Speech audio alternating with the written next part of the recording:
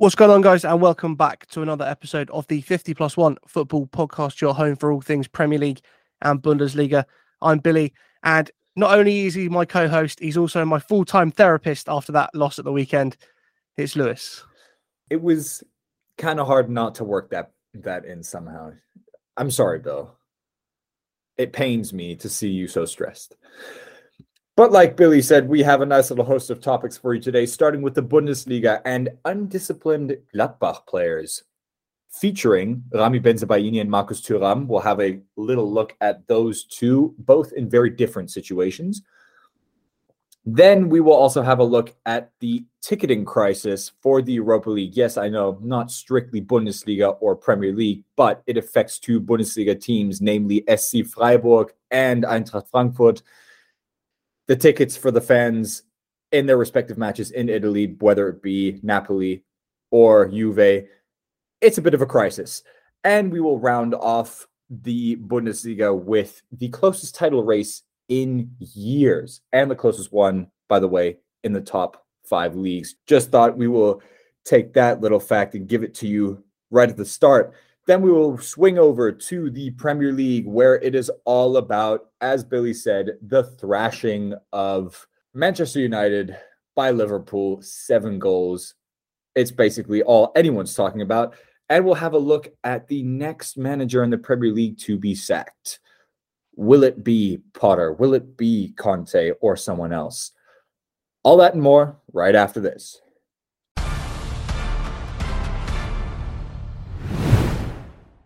Well, you said it in the intro. Undisciplined players, but specifically at Borussia Mönchengladbach. Just quickly talk us through what happened with Ramy Bensebaini. Well, Bensebaini basically was a case. It was 0-0 between Freiburg and Gladbach. I mean, the game basically didn't really have many highlights other than this. But, Bensebaini, he's a tad bit frustrated, but, he doesn't kick the ball away, full pelt like, you would expect to get a yellow card. But he gets booked for basically passing the ball away into the barriers. That booking for me, over the top, because it wasn't, as I said, a fully fledged kick away. He then, kind of loses it and sarcastically applauds the referee, for which he immediately gets a second booking.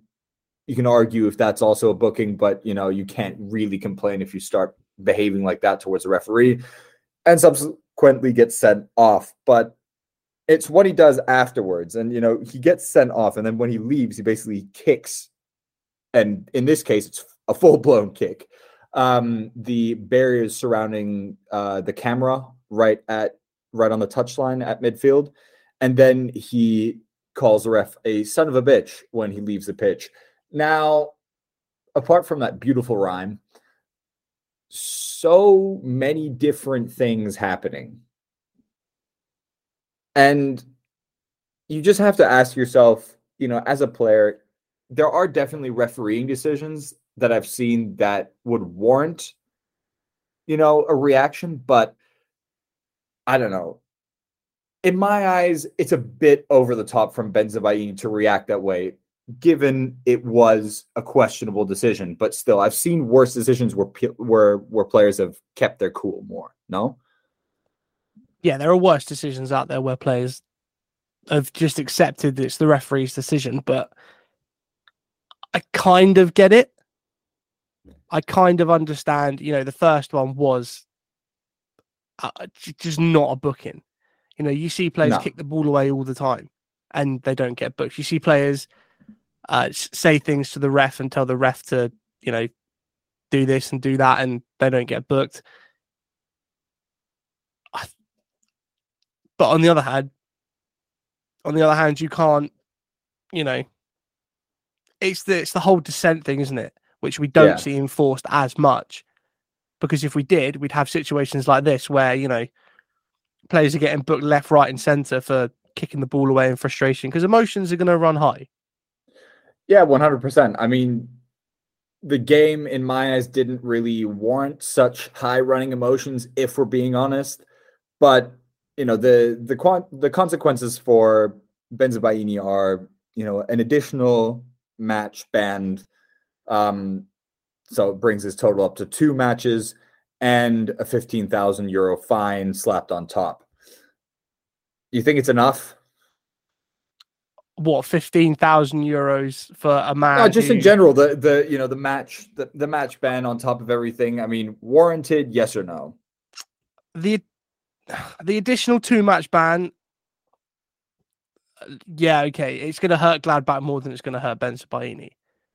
At the end of the day, yeah. I think 15,000 euros, it's one of those ones you could sit here and say, yeah, but he earns X amount more than that per week. It's not going to hurt him at all, but it's still a fair chunk of money. Do you know what I mean? If me or you were fined 15,000 euros, that would end us, but it would set you back. So I think if there was he's told the ref to fuck off and called him a son of a bitch, fine him 150,000 euros. It's just not going to happen. I mean, fair enough. The thing is, if you wanted to, and you did jack it up, do you think that it would deter players that much more? Yeah, I think it's that thing of hitting them where it hurts. Because at the end of the day, if they can't play because they're suspended, unless they're on a pay-to-play contract like Andy Carroll was at Newcastle before he left, they still get paid, regardless of whether they play at the end of the week.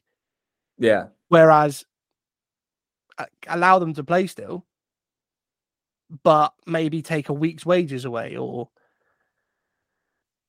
you probably couldn't enforce as much as a week's wages, but make it more. I was about to say a month's wages would be something that I think us normal mortals would like to see, but yeah, okay. Try and explain to a player that he's getting docked a month's worth of pay. It would deter them, but I think it's a bit too much to ask for. Well, shall we go from defense to attack? And a man seemingly on his way out at Gladbach, much like Rami Bensebaini, so potentially both not there next season, but Marcus Thuram also with an undisciplined display. Why don't you, for those that haven't seen it, do you want to take us through that one, mate? Oh, Jesus Christ. I mean, it's one of those classic ones where the Freiburg defender, he does definitely put his leg out to make the tackle, but he doesn't make contact with Thuram as he's running past. Thuram sees that he makes that step though and lifts off. It's as clear a dive as you could possibly ask for. And the referee does first give a penalty, after which he, has a look at VAR, which, one of the few times I feel like VAR has done some good. And then he looks at it and says, nah, not a penalty. My question after that is, shouldn't you at least book him then for a dive? Yeah. Which he didn't get, by the way. He didn't get a single card for that. Well, that's the thing. Letter of the law would say that's a booking. That's, it's simulation. You're going to get booked for it. Again, we don't see it as often as we probably should do. Sometimes it's given, sometimes it's not. It's like those things where a player gets fouled in inverted commas in the box. Referee says, no, that's not a penalty. But the player also didn't get the ball. That has to be a dive then, ref. Yeah. Again, it's a grey area, isn't it? It's something that the letter of the law says you should enforce, but like dissent, like kicking the ball away, if you enforced it every single time, most players would be on yellow cards. I always remember this. It was back in 2013. United away at Chelsea. Fernando Torres had already been booked for something. He ran through. He skipped past Johnny Evans. Evans got nowhere near the ball. Torres didn't have to go down. Went down trying to get Johnny Evans sent off. And this is before VAR. Referee said, no. Second yellow card and a red. And it caused such controversy at the time. Like, he was sent off for diving. Well, he wasn't. He was given a second yellow card for diving. And you hear it all the time as well, don't you? Just moving slowly away from this before we come back to what some ex-pros and pundits have said about it. you hear it all the time. Oh, well, if he wasn't booked, that's probably a yellow card. It should be a yellow card anyway, then. Exactly. Like for me, it's the fact that I feel like referees are too timid to give yellow cards right away for simulation. I think maybe simulation should be, or having consequences that are a little bit more hefty, because I feel like a yellow card for some players, they're like, well, I don't usually get booked anyway, especially strikers who are more prone to do it just because of the position they play. Strikers usually don't get yellows for massive challenges and whatnot. So I don't know. For me, I feel like the consequences should be more severe. And Didi Hamann, ex Bayern and Liverpool pro, has said he would like to see a red card for simulation. I don't know. Yes, more severe consequences, but I wasn't thinking you get sent off for simulation. Like, I don't know how you could justify that. On the one hand, yeah, it'd be like asking for a month's worth of wages from a player when they get, when they start mouthing off to the ref and whatnot. It'd be a great deterrent, but how are you ever going to sell that to the Players Association, whatnot? I don't know. They're just never going to agree to it. And I think for someone who played at such a high level, Didi Hamann has some of the worst opinions in football. Oh, Didi Hamann has already regularly been called to, just be cancelled by Sky Germany for some of the things he says. I mean, I personally think he just says outlandish shit to, make for better TV viewers, I think. But much like well-known peddlers of shite talk sport, it's just there for clicks and therefore for interaction. But there was another pundit on Sky who had a different opinion, which I think is, again, it's probably difficult to enforce, but it would be better. I know which one you're talking about. Tabea Kemme, who is a former women's national team player for Germany, and she said, instead of fining them, you make them do community service. I mean, the sentiment is great, but how are you going to enforce that? You're going to tell a player to basically miss training sessions because he has to do community service? I mean, yeah, that would also be a great deterrent, because also the manager would be pissed off at his player because he's not going to go, I don't know, scrape up garbage from the highway or whatnot. But still, how are you going to enforce that is a question. I think community service probably wouldn't work, but increase the fines, not astronomically, maybe by like 10,000 euros more or something, depending on the offense, obviously.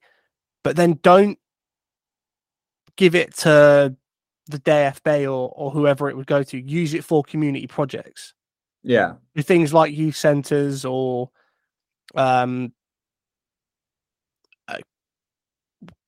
shelters for the homeless and things like that. I think if it was put back into a community, I think it's probably then it's going to be okay. Look, I can't kick off about paying this money.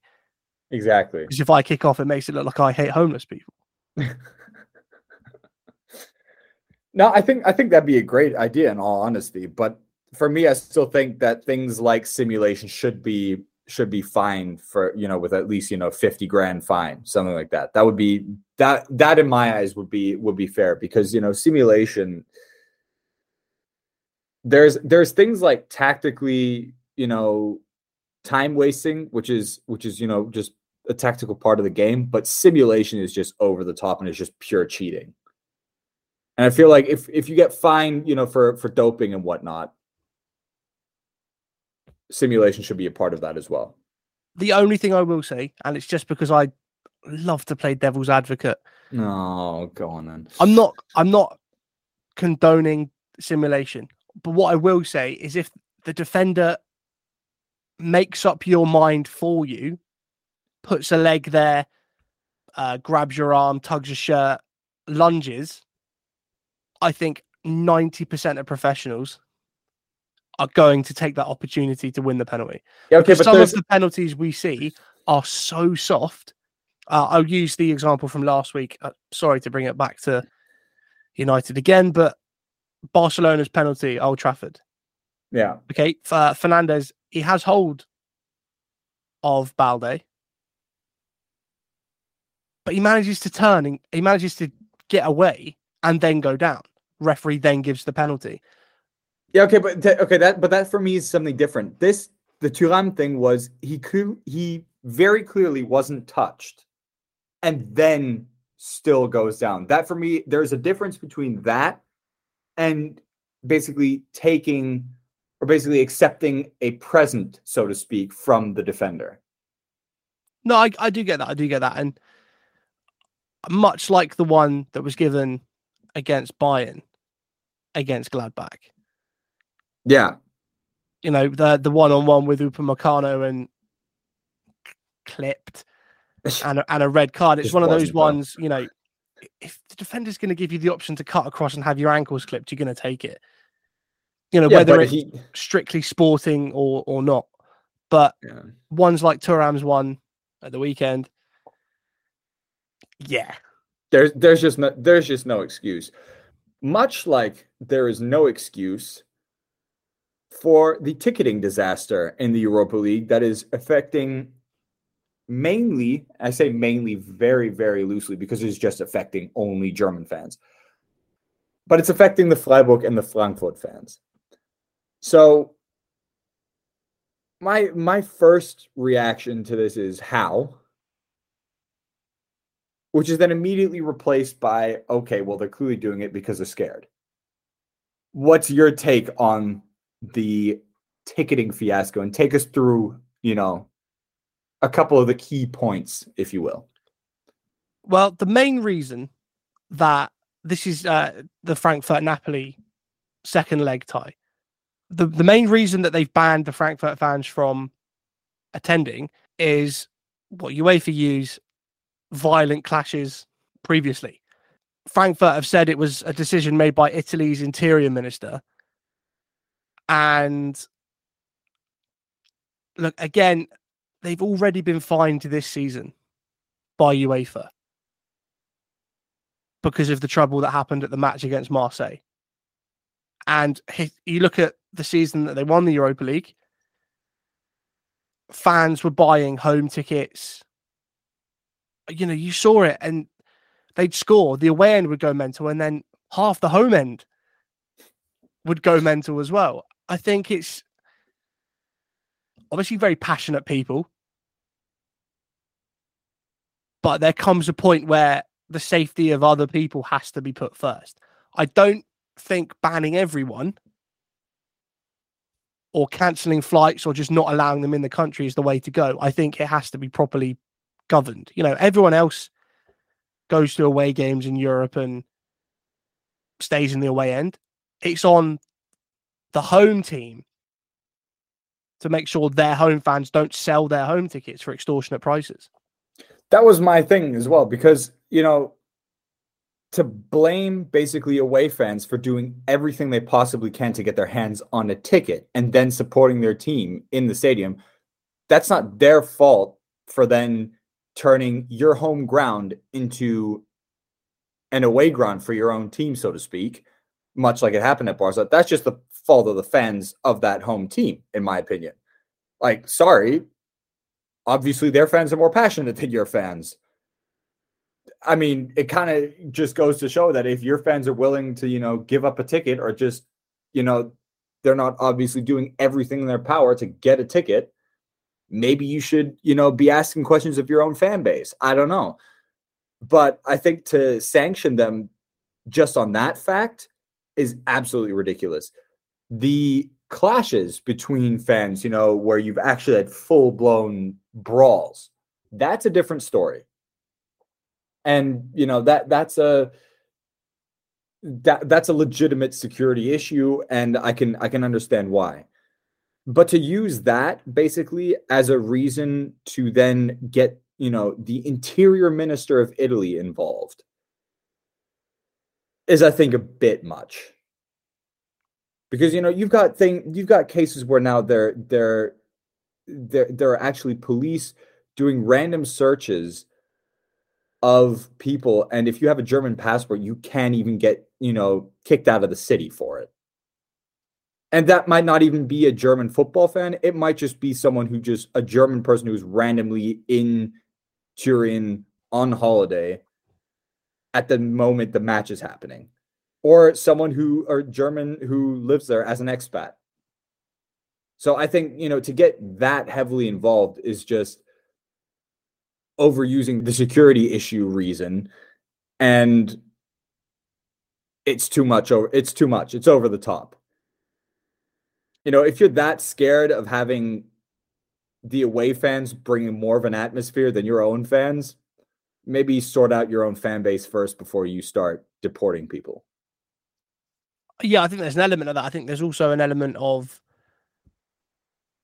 Frankfurt fans aren't completely innocent in this. No, definitely not. Some of them are just there to kick off. And I know, well, you've got a mate who tried to go, haven't you? Well, yeah, I've one of my friends. He's a Freiburg fan, and he did the whole workaround where he bought a Juve membership, then bought a ticket for at time of recording tonight's match, Juventus versus Freiburg. Bought the flights and everything. There was no issue. Then, I think it was a day or two ago, basically Juve revoked his ticket and only refunded the ticket price of 30 euros. And he's now out 650 euros because of the flights, hotel, and the Juve membership. I don't know. I think if, by all means, try and figure out, the security risks that are being posed, but fans like him who are just finding a clever workaround, that's excessive, to say the least. It is excessive, but also there's, again, devil's advocate. I don't want to sound like the bad guy constantly, but there is an element of, it's a big European away day. Of course, you want to be there. But at the end of the day, there's a finite amount of tickets in a genuine away end. You shouldn't, just accept that you can't make it. The fact that they're stopping them full stop is the issue, but you can't stop people just going to you just can't stop people going to Naples. You can't stop them going to Italy full stop. Yeah. That's the thing. And it's like, okay, well, if you want to spend that money and go out and watch it in a bar in Italy, then that's your want and that's your right to do so. But I don't know. Just call me stupid. I would not want to be in the opposite end of a big European game. I'd have hated to be in that Barcelona home end at the Camp Nou. Yeah, I mean, in my opinion, I'd say that it's just a case of teams who rarely make it to big European nights. Their fans are obviously going to go nuts for it, which I can 100% understand, because for teams like maybe Bayern or Dortmund, those fans are used to still having a few big nights away in the Champions League or the Europa League or whatever. But teams like Freiburg, who for the first time are, in a Europa League knockout round, or teams like Frankfurt, who've never experienced the Champions League before this season, I think you'll be hard pressed to stop those fans from trying to go and support their team, no matter if it's home or away. So I don't know. I think definitely there is some blame that lies with the fans because they have, kicked off and whatnot. But I think the reaction of the Italian government, for instance, and the way the Italian clubs have handled this is way too much. It is excessive, but let us know on Twitter and on Instagram what you think of this. Should the Freiburg and Frankfurt fans have been allowed to attend these away matches? Would you try and attend an away match if your fans have been banned? let us know. But let's finish with the Bundesliga by talking about one of the closest title races we've had in recent years.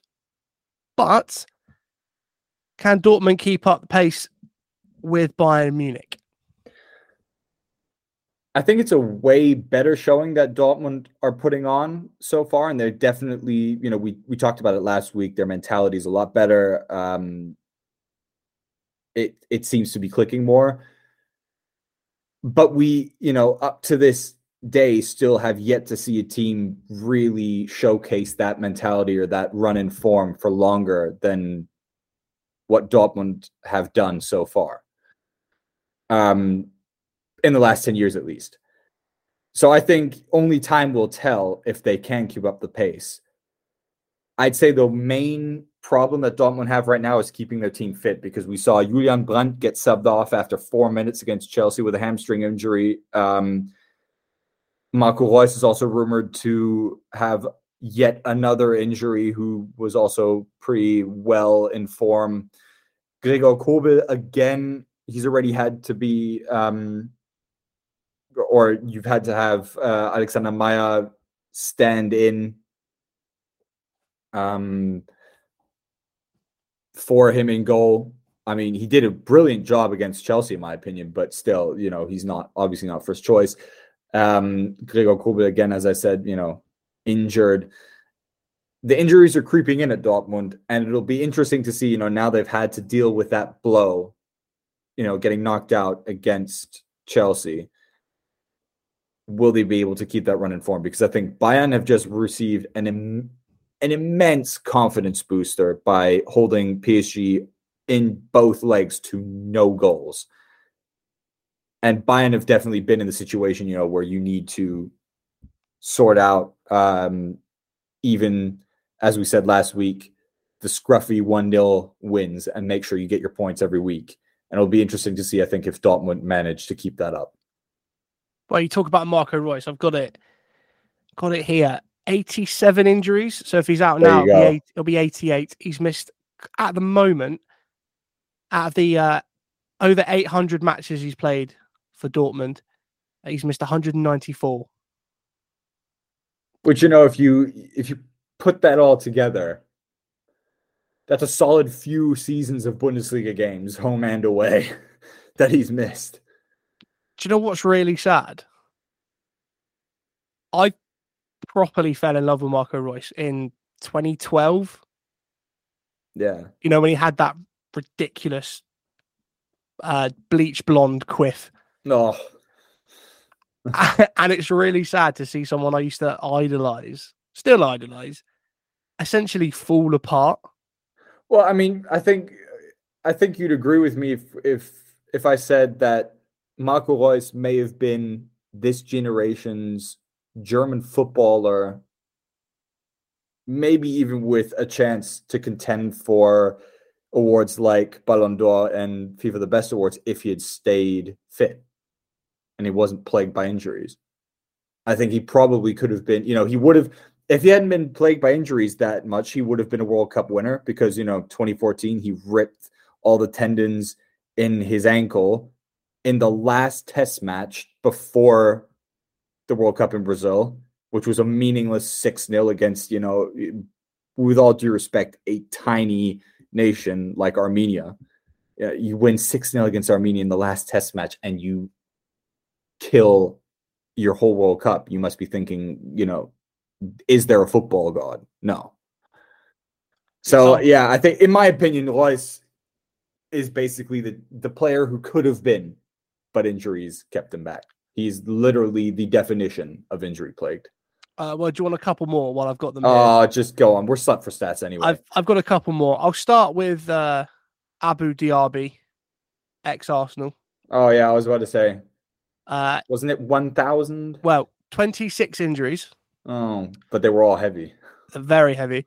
And out of the 552 matches he played, he missed 328 games. Jesus Christ. Iron Robin. Oh, you don't remind me. He spent season he was like out for half of it. 61 injuries. So not as bad as Marco Reus.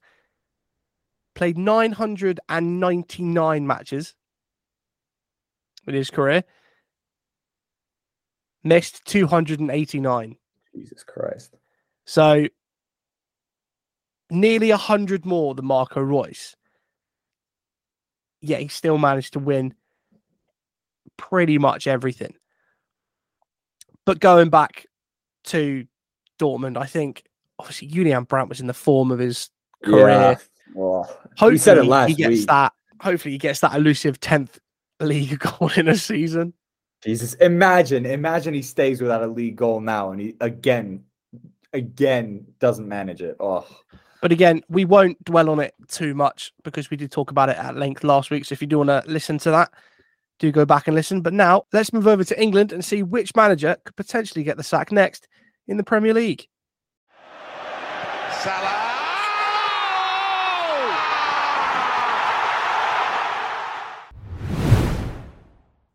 so we did allude to a couple of them. Graham Potter being one of them, Antonio Conte being another one. The other two who are highest on the list are Brendan Rodgers from Leicester and, of course, David Moyes, who's right now 16th in the league with West Ham, 1 point off relegation. Now, Bill, I'm going to read you the odds, and then we can make our own little table of who we think really will get the sack, and not just based off of math. But Graham Potter, 12-1 odds. He's probably got the best odds of staying in his job. Funnily enough, Brendan Rodgers, who is 15th in the league with Leicester and only 2 points off the relegation places, is still got the second best odds to keep his job. Antonio Conte with 6-4 odds, probably the second most likely to be sacked. And Moyes right now with 11-10 odds is the most likely manager to get the sack in the Prem. What would be your lineup? Who do you think will most likely get the sack? Oh, David Moyes. I think because Antonio Conte's contract expires in the summer and Daniel Levy being the tight-fisted gremlin we know him to be, won't want to pay him any sort of redundancy fee in one go. I think it'll just be, okay, look, it didn't work out. Goodbye. Because it came out today that several players and staff at Tottenham have been pleading with Maurizio Pochettino to come back, which again, we'll cross it if we'll cross that bridge if we ever come to it. But I think that is, what do they say about never going back to an ex? I think David Moyes, there's just such fan discourse. Everyone's unhappy. Everyone hates him. And I'll be honest, I thought United would lose against West Ham in the FA Cup after the high of beating Barca and winning a cup final in the same week. Yeah. They won 3-1, and nothing gives me honestly a near sexual pleasure than seeing David Moyes' face absolutely seething stood on the touchline at Old Trafford, because he's never won at Old Trafford since he left us. Which I think is probably the greatest statistic you can ever be told about David Moyes, in your case, Bill. Talking to West Ham fans, it's the lack of in-game substitutions or the timing of them incredibly late. Which is funny because, I think it's funny because, remember, we were praising David Moyes just, last season even? It was more the players at West Ham, really. It's not much to do with it. It's just depressing to see the fact that a player like Declan Rice is being wasted at a club like West Ham. Yeah, he's being wasted because he's being priced out of a move. Well, much like Gary Neville's coming to some stick for it, saying that he wouldn't pay 100 million for Declan Rice. Roy Keane said the same thing. To be fair, I think I'd agree with them. I don't think he's worth 100 million. He's only worth 100 million because he's English.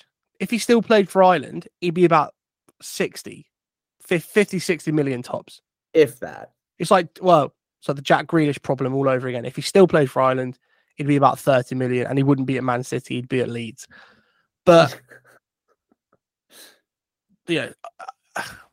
West Ham have this somewhat undeserved feeling that their God-given right is to be in the Champions League and to win everything and things like that. So when it isn't that, they get pissy. When they're 1 point above the relegation place, they get very pissy.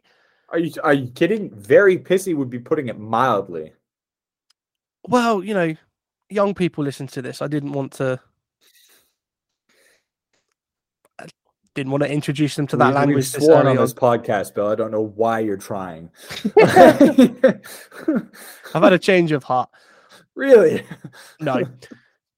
Should have heard me Sunday. I can only imagine. So that's David Moyes. Graham Potter has definitely won himself some more time. Oh, with 100%. With that Champions League. That was the lifeline for Graham Potter. Like, not a chance. Not even. There's no doubt about it. If they were to sack him now. I mean, they've gone 2 wins in a row for the first time in ages. They've got Leicester on Saturday. Could be a fantastic week for Chelsea. They could have 3 wins in a row. And, I mean, they still wouldn't be above Brentford, but they could pull away from Aston Villa if Aston Villa lose. So, I mean, in all honesty, I think Graham Potter deserves to get more time and at least see out the season. I think we said it last week, didn't we? The only the only manager who really should be in that position right now, because as you said, needs to also bring through some young talent and, has in-game management, is Graham Potter. And I think there's no other manager who you can get in at this very moment in time who brings all the necessary factors to manage a club like Chelsea. And obviously the last one, Brendan Rodgers. Again, it's difficult. Leicester are really struggling. They've not but they did injuries. lose. They did lose a couple of big name players, and I'd argue Brendan Rodgers has shown that he can also bring Leicester to relatively great heights. So I think that will still serve as, or it will give him some credit at least where the owners are due. Well, I mean, they won the FA Cup a couple of years ago. That's what I mean. So that's got to buy you some potentially to the end of the season. But West Ham and Leicester, David Moyes and Brendan Rodgers are very lucky that there are worse teams in the Premier League. Yeah. Bournemouth 2-0 up against Arsenal, and credit where it's due to Arsenal, came back and won it. Yeah. But to have such a commanding lead over a team that's not used to being 2-0 down, failing to capitalise on it.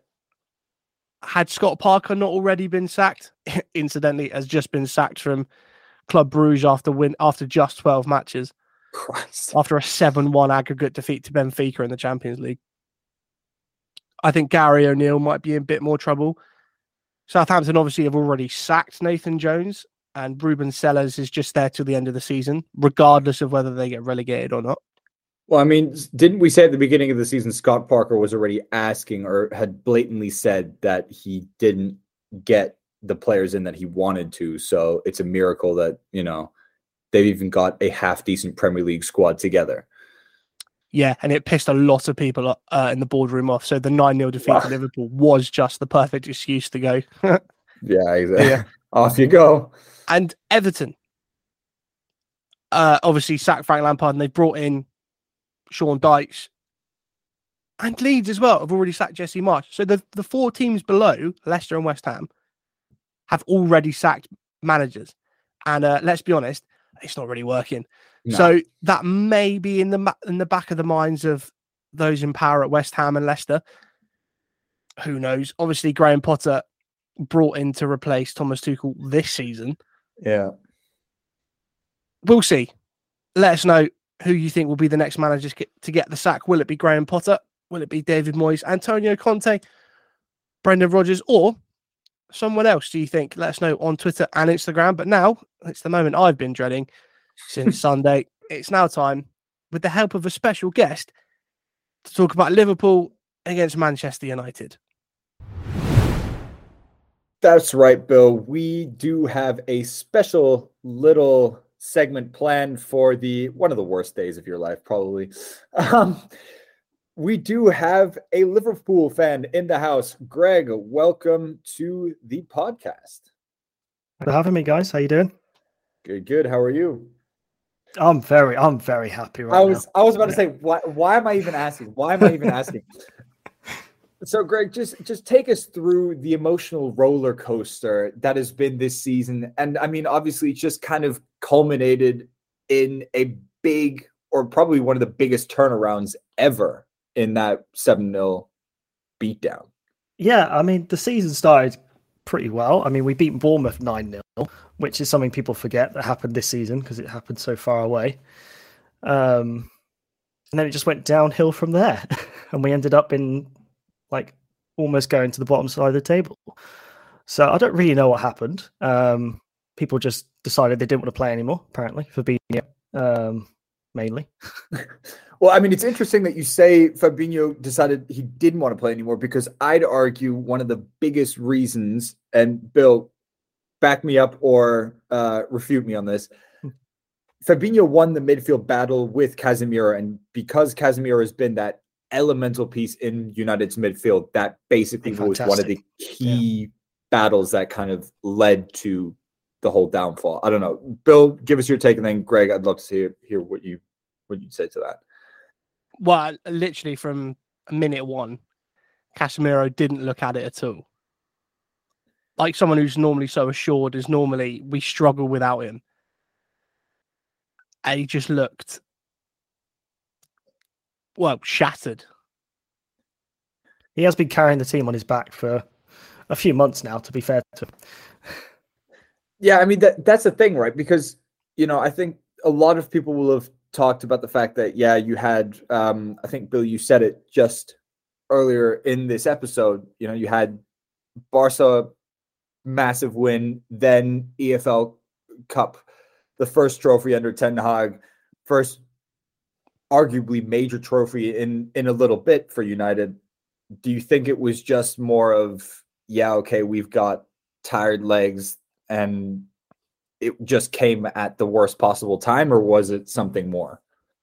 I don't think it was necessarily tired legs, because players play a game every 3 days fairly regularly now. I think it was more tired minds, like almost riding the crest of a wave. It's got to come down at some point. And Mikel Arteta used the word in the All or Nothing Spanish cycling term, paca, which is, it's going really well. And then within the space of a kilometre, it all falls apart. You can't understand why. And he's experienced that at Anfield. He couldn't focus. He couldn't move. It was just red shirts piling forward. Look, we lost 4-0 to Brentford. There was a reaction. We lost 6-3 to Man City. And that was the last game that United lost until after the World Cup. So he's going to get a reaction. He has to get a reaction at time of recording tonight against Real Betis and on Sunday against Southampton. But I don't want to sound incredibly bitter, because as good as Liverpool were, and they just completely fantastic. They beat every second ball. The pressing was fantastic. United just completely fell apart. And I said to Greg at the time, 4 of those goals at least were absolute gifts. Yeah, well, I would almost say, so often, if you just watch the replays or the highlights, Sky Germany are only allowed to do 3 minutes. So they basically had to condense the whole thing and basically just showed the reels of each goal. There wasn't even time for highlights. And it felt like you were just watching one counterattack goal number 2, one counterattack goal number 3. Greg, how would you characterize the pressing? And would you say it's just basically been a whole thing of that every single notch kind of was just perfectly clicked during that match for Liverpool? Was it just the perfect storm? Absolutely. Yeah. I mean, it was just one of those games where just everything we did went well. Like every shot we took, we looked like scoring. Every counter attack, we looked like going through. And like, I think the whole game was summed up by the first goal in the second half, where it just went off Casemiro, it went off Fernandes. Like they could not keep the ball at all. And I was just like, this defending is fucking woeful. And yeah, I think just like, our counterattacks were lethal, yes, but their defending and their heads just collapsed, and it was way too easy for us, especially at Anfield. I mean, yeah, obviously the atmosphere then also gets you, but you also see a resurgence because I wouldn't count Mo Salah towards the players that weren't on it for the worst parts of Liverpool's season, but players like Darwin Núñez, like Gakpo. Have they finally now, arrived at Liverpool, so to speak? I hope so. I really hope so. Núñez has been knocking on the door for a while. His finishing has been not there, as all the memes on Twitter and stuff have shown. But Gakpo's only just started, so you can't really judge what he's about to do. But he's shown a lot of what he did at the World Cup in that game. I hope Núñez has scored the goals that he always looked like scoring. Some of those goals were just difficult to score. Like he scored really difficult. Like that header that he scored, where he was facing the other way from the goal, one difficult goal, and he just didn't he wasn't scoring easy goals back then. So it was very bizarre. But yeah, I mean, what I will say is one game won't characterize this like a season. So this is like a blip from Man United. They'll come back. Obviously, this doesn't define our season. We're not back to our fully best, but it's one of those games, isn't it? Well, I mean, that kind of tees up a question of mine perfectly, and it is: do you believe that you will get top 4 or at least European places this season?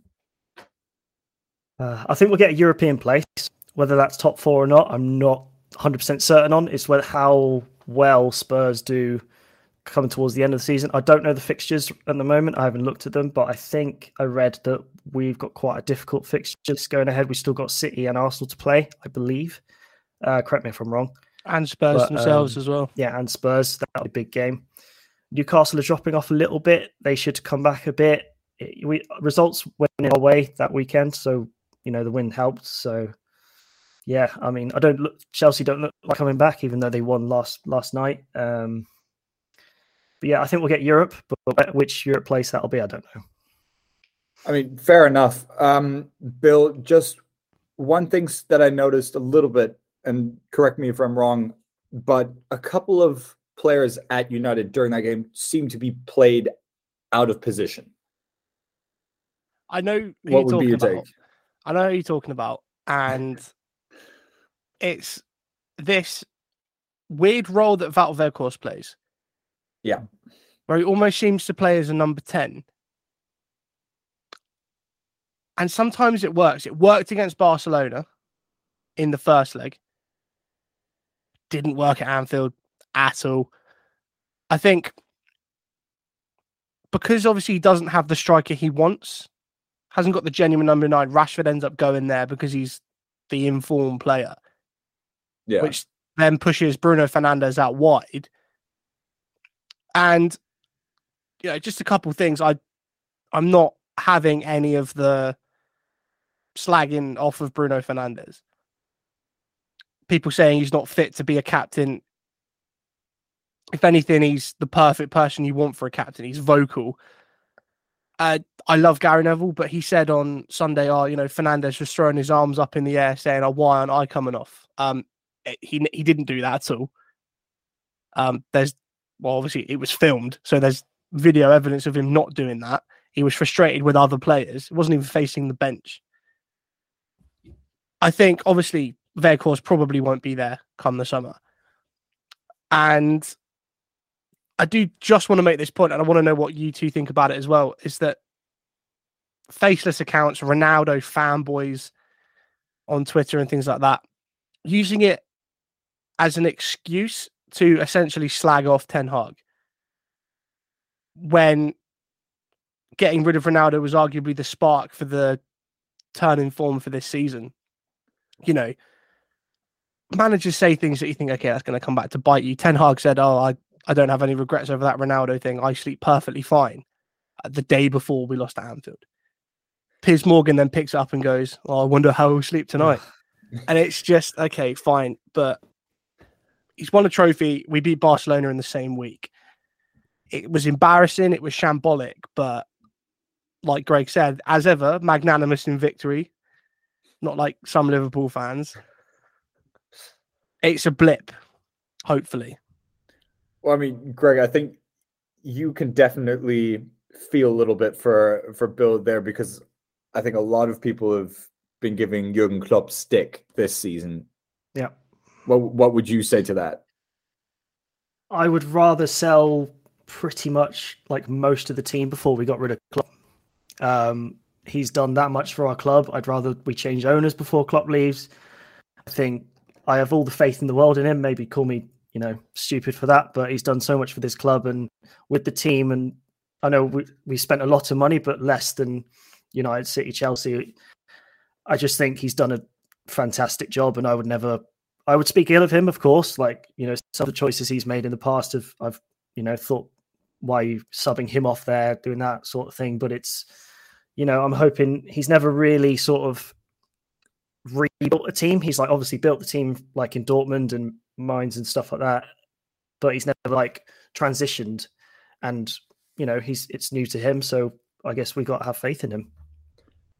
I mean, I think that's the best way to put it. And Billy, to what you said as well, I think anyone who's slagging off Ten Hag or whatever, it just goes back to the thing to that point that we all heard at uni was, in the UK or in the Premier League, there is just not enough respect for the process. And I think Jurgen Klopp at Liverpool is a prime example, because when you think about where Liverpool were when Klopp took over to what he's done now, think back where United were when Ten Hag took over, especially the turnarounds that Ten Hag has now made. I don't think any or very few United fans were seriously thinking about silverware in February 2023. It for me, it's really, really a case of, I don't know, some people really just are too reactionary with it. And I think the Ronaldo fanboys are I mean, as much as this is a 2014 phrase, but they're just butthurt about the whole situation and the fact that Ronaldo didn't really work out, or that his comeback didn't go to the heights that everyone would have wished it to be. And I think every United fan would say that they wished Ronaldo had, brought home some kind of silverware at some point. But yeah, I mean, when you look at I'd agree with both of you that, it's just the blip in form. And I don't know, Greg, would you say now Liverpool, you said the fixtures are hard and all that, but would you still characterize it as probably one of the defining moments of this season? Yeah. I mean, to beat your greatest rivals by that much is ridiculous, and hopefully that spurs us on to, win as many games as possible the rest of the season. I mean, I doubt we'll beat Madrid, but we'll see. I think, hopefully this is the catalyst for the end of our season, and it will be the thing that people talk about for years to come. So, I mean, we'll see. I don't really know what's going to happen, but because I've never been able to guess what's going to happen this season apart from us losing sometimes. So I think we were going to lose the game. I came into it saying, I said to Bill, we're going to lose this because our form's just been dreadful, but it is a unformed game. So you never know. I think it's very succinctly put. Billy, before I end the most miserable part of this episode, your final thoughts on the whole thing, the fiasco. Anything you'd like to add? I mean, it hurts seeing Firmino score because I cannot stand him. regardless of those whether he's white leaving or not. veneers really, really do your head in, don't they? It's not the veneers, it's just him in general. I'm just not a fan. But some of the goals were Cody Gakpo's first goal. The first goal Yeah. was just fantastic. And sometimes you do have to just fair enough. And the second, that chip. Yeah, exactly. It was just everything United did wrong, they did well. And now it's a perfect example, a game 4 days later, to show how Ten Hag can get a reaction out. But again, we'll have to get Greg on at the end of the season so we can see if Liverpool do manage to get a European place, maybe even a Champions League spot. Too true. Well, I think on that note, thank you, Greg, so much for coming on and giving a few Liverpool insights, or Liverpudlian insights, I think is the correct way to say it. Correct me if I'm wrong, please do. Yes, we'll definitely be having Greg on at the end of the season, see how much of a roller coaster ride he still gets put through. Bill, the end has finally come. You are free, my man. But on that note, thank you so much for listening, guys. We will obviously still be posting daily updates on all things Premier League and Bundesliga on Facebook, Twitter, and Instagram. So make sure to check out the AT Sports News handle on social media, and also have a look, as Billy did say in the episode, at our in-depth look at Borussia Dortmund, and see how many factors they still might have to keep the title race alive. But all that and more, Amazon Podcasts, Google Podcasts, Apple Podcasts, and Spotify. Make sure to check those out. But as always, thank you very much for listening, guys. Keep calm and love the beautiful game.